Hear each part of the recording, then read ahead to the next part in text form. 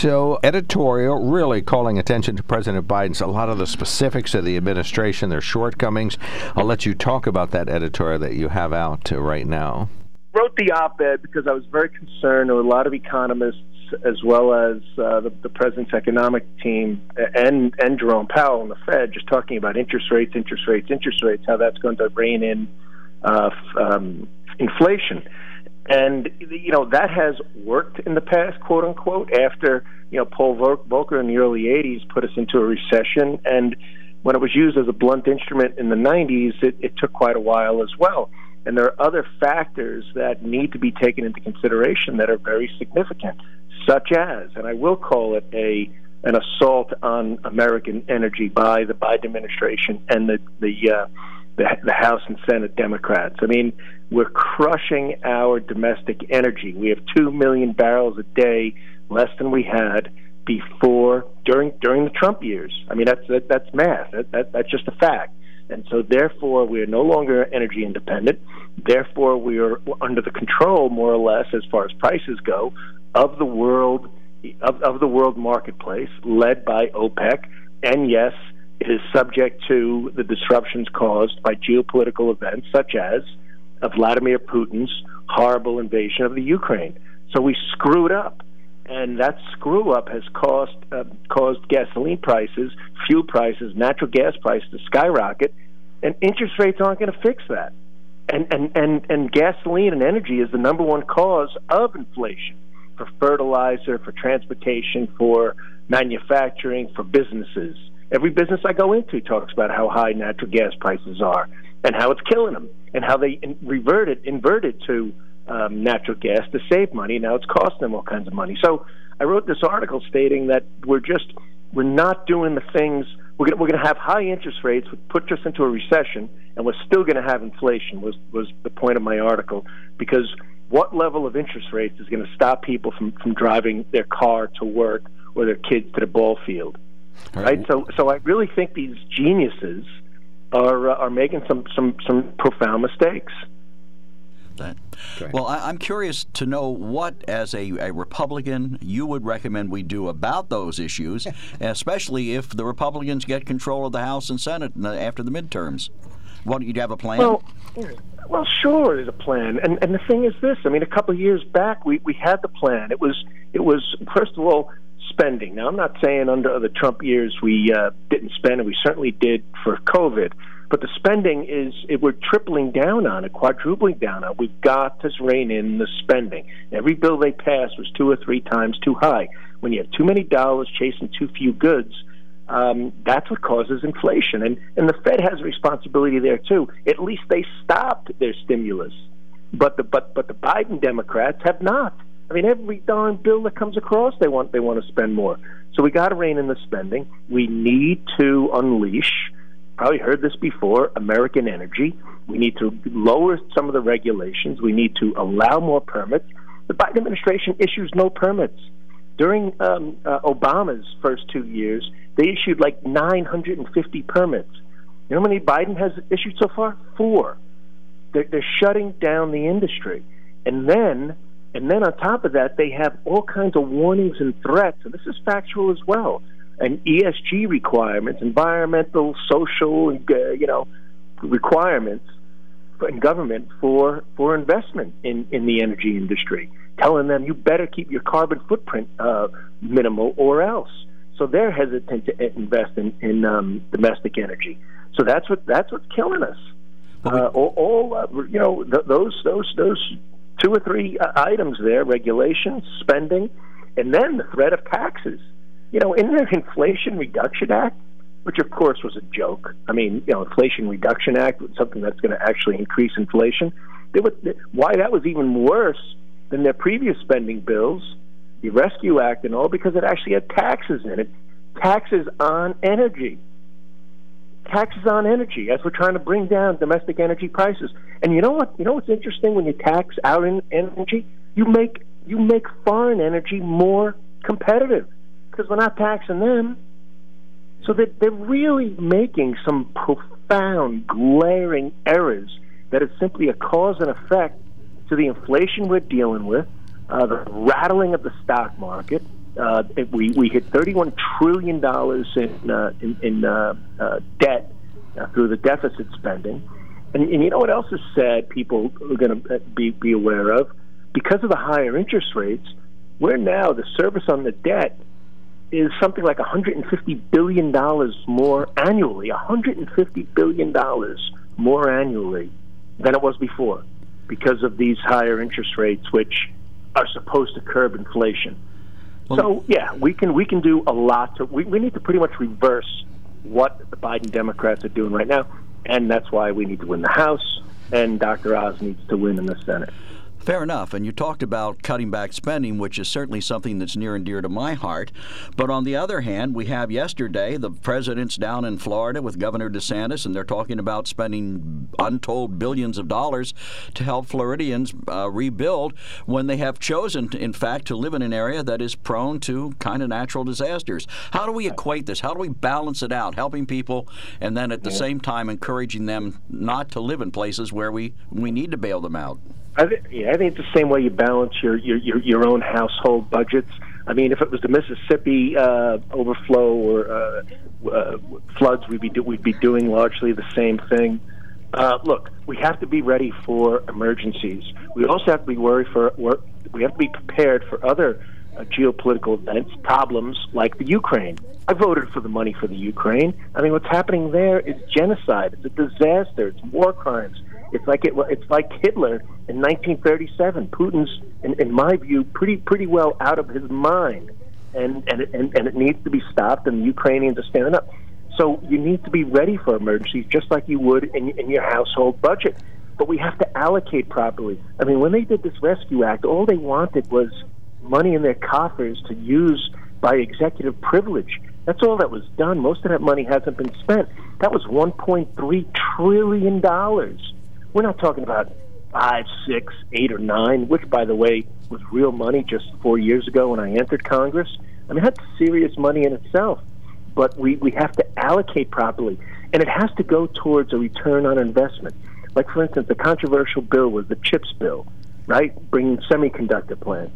But you know, right now there's an estimate that there's going to be, because of that bill, an additional $100 billion in building semiconductors and chips in the USA.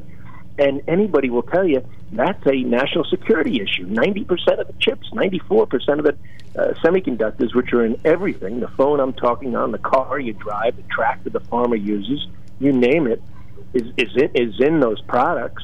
And you know, if China blockaded Taiwan, we wouldn't be able to talk to each other if when we need a phone. So we have to allocate properly, and it has to be towards strengthening America. Everything that we do needs to be about strengthening America. You know, and these entitlements are wildly excessive that went out. You know, I'm sorry if people have a problem with that, but you know, if you put too much of that out there, there's too much consumer spending, which occurred last year anyway, and we have workforce issues. And you're not here to tell us that Republicans haven't been part of the stimulus overspending. Trump administration budget deficits, and national debt grew and grew, and you voted for a lot of these. So yeah, but during COVID, I voted for it during COVID. Yeah, $5 trillion, because everybody was saying we were going to go into a depression. So, but that didn't mean we had to do it again when COVID was over, which is what Biden and the Democrats did. In 2021, I don't think it was over last year. I don't think it was over last year. But let me ask you this. This is sort of a bigger... Over the last 18 months, almost $5 trillion. Right. Yeah. There's no argument that Republicans are part of the issue. There's just... We're right. I agree. In common sense. Let me ask you this. You and Congressman Keller both do this. You use your office and the largesse of your outreach and information to do op-eds and to diss the Biden administration wherever possible. In what way is partisan bickering fair game for taxpayers to fund, to participate in that? Why should we pay for that? Well, here's the thing. You know, I do believe, and my brand, if you will, or whatever. I'm not the guy yelling from the rooftops. All right. I'm a business person. I want to be a problem solver. I believe to focus on outcomes and check your ego at the door and check your ideology at the door as well. Nevertheless, I mean, criticizing opposing policy views and policy actions. I mean, that's been going on since Adams and Hamilton, Lincoln and the radical Republicans and the Democrats. I mean, FDR had such feuds even with his own party and the other branches of government. He wanted to stack the court in order to get through what he wanted. So, but yeah, I agree with the temperature needs to be brought down. It should not be personal, and it should be a policy discussion. But look at the policy. Come on, when you have Secretary Mayorkas, I go have a meeting with him, and he tells me the southern border is secure. Okay, the man tells me that to my face. Right. Well, somewhere between open and secure is where the truth lies. So neither were true. Well, there was an interview, forgive me, but on their topic, there was an interview where Mayorkas apparently said there are people inside the administration of the White House who are very big on the immigration issue, and they don't want the border closed. And Mayorkas said they're hamstringing him. That was on the news this morning. You have any comment about that? Well, I didn't see that, but at least now he's being honest, and I guarantee he's being hamstrung. But I said to him in this meeting, it's your duty. Do you take it to the president and say, Mr. President, if you lift Title 42, it will make my job, the results of my job, 50% worse? Are you telling him that, Secretary? Because he was saying how lifting Title 42 was out of his jurisdiction. Not out of his jurisdiction if it affects his job outcome. And he didn't have much of an answer to that. I also asked him why we weren't at war, literal war with the drug cartels that are killing 100,000 Americans a year. Okay, and you know what he did? He looked at me, sort of looked up in the air and jotted it down. All right. Another question. You've been a big President Trump supporter all along. His stock is plummeting. Are you starting to eye another presidential candidate, perhaps yourself, who is somebody who would be a great choice in 2024? We had one, my view is we had one dud in 2016, another one in 2020. Let's look to 2024 to get somebody who's really a common sense, middle of the road, moderate, maybe somebody with business experience, maybe somebody that's been to Shamokin and knows how to do revitalization. Are you? Tell me about the Republican candidates you're talking about in 2024. Are you suggesting Kurt Masser or John Gordon should be running for president? Well, they would be. They'd make great candidates. I don't know if they could get elected. You know what? I agree. I think they would. It's about policy, right? I'm about the plan. I'm about the business plan. I am going to look at who we're going to run after the 22 elections, which are fast approaching, and hopefully, again, we win the House and all. And then we look at what the policy plans are. But then you also got to look at what the individual's record is on getting things done, right? Their ability to, because it's more than just having a plan. You got to be able to manage and execute and get along with the Congress. I mean, you got to have that ability and have them not hate you so as they truly do work with you or at least compromise and negotiate with you, because we've got the strength in America. It is crucial. We got the threats of China. We got all kinds of worldwide threats. I'm on the Foreign Affairs Committee. I have traveled around the world a little bit. The other free-loving countries, if you will, want America to be strong, need America to be strong. So I want the president that's going to follow our Constitution, assure our constitutional freedoms. I mean, that's really so very important. Do things, have a plan based upon the priorities and values of the people, and have a very good sense of be in touch related to national security, the strength of our military, domestic energy, things mentioned, border security, and make sure that we have the most competitive and thriving economy in the world. It can be done, and you don't do it by raising taxes. You raise taxes, you make American businesses less competitive versus other countries. It's a competitive world out there. We need to be the most competitive, and the person who lays that out is definitely who I'm going to be for. Well, Dan, we're in the middle of a political debate right now, and it's gotten particularly ugly in the race between Lieutenant Governor Fetterman and Dr. Oz. The spots that are running now basically say Oz has bilked people out of millions of dollars, or even fake cures. There's some strange thing growing out of Fetterman's neck and his health issues. Is this the way we're going to be going politically from now on? We're not going to talk about the issues. We're just going to talk about people's physical disabilities and their past actions? What else do you have to go on? I don't know. Yeah, a lot of this, you got some smart people. Like Dr. Oz is a really smart guy. I've gotten to know him very well. I think he's very sincere. I think he's honest. I think he will do the things he says he will do in the Senate, and I think it's very important that we reverse course. Fetterman, of course, is very, very, very left-wing and will enhance what I consider to be the negatives of what is happening now, more spending, assault on, he said Fetterman said that fracking was a stain on the Commonwealth of Pennsylvania. So, it's things like that. He believes in a larger, bigger government, less military. It's really reverse of so many things that I believe in and Dr. Oz believes in. So, and that have proven to work. It is ugly. But I will tell you this. I mean, if you look at somebody's record, the only thing you truly know is somebody's record. And if you look at Dr. Oz's record of what the man has done over his years, being a doctor, business person, other things, and what he plans to do, and the more you know, I look at this campaign that the more you know about Dr. Oz, the more you'll realize he'll make a good, strong, caring U.S. Senator from Pennsylvania.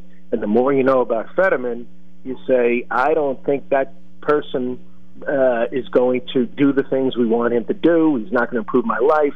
And, he certainly doesn't appear that he's ready for the U.S. Senate. Sorry, All right, and if you need some fat-burning oil, he's got the stuff. So really, you can't beat that. Oh, Fetterman? No. I know what you mean. Dr. Look, Oz. I don't know what some of those years, but he did a lot of other things. He invented things for he's a doctor. He invented things for hearts. He's made his money that way. But look, I'm going off of what I believe he is about. His plan is a winning plan, and he's going to put Pennsylvania first, meaning Oz. So I think there's a very, very clear choice here. And the left forgets that he was the darling of Oprah Winfrey. I mean, she called him America's doctor. So. Right. That's not sealing the deal, Doe. Sorry, Congressman. Thank you so much. Do come and visit us in person anytime, and we'd love to see you back in the studios. And please stay in touch. Yeah, guys, hey, greatly appreciate it. And, just regarding Shamokin, go Shamokin. Really on the move. The Indians We'll talk about that next time, from art galleries to restaurants. I mean, from the AOAA, the Anthracite Adventure Area. Some cool stuff going on. So maybe I'll see you down there. Exciting stuff. Thank you, Dan. All right, thank you so much, U.S. Congressman Dan Mueser. Thank you, sir. Take care. Congressman Mueser, 9th District from Dallas, Pennsylvania.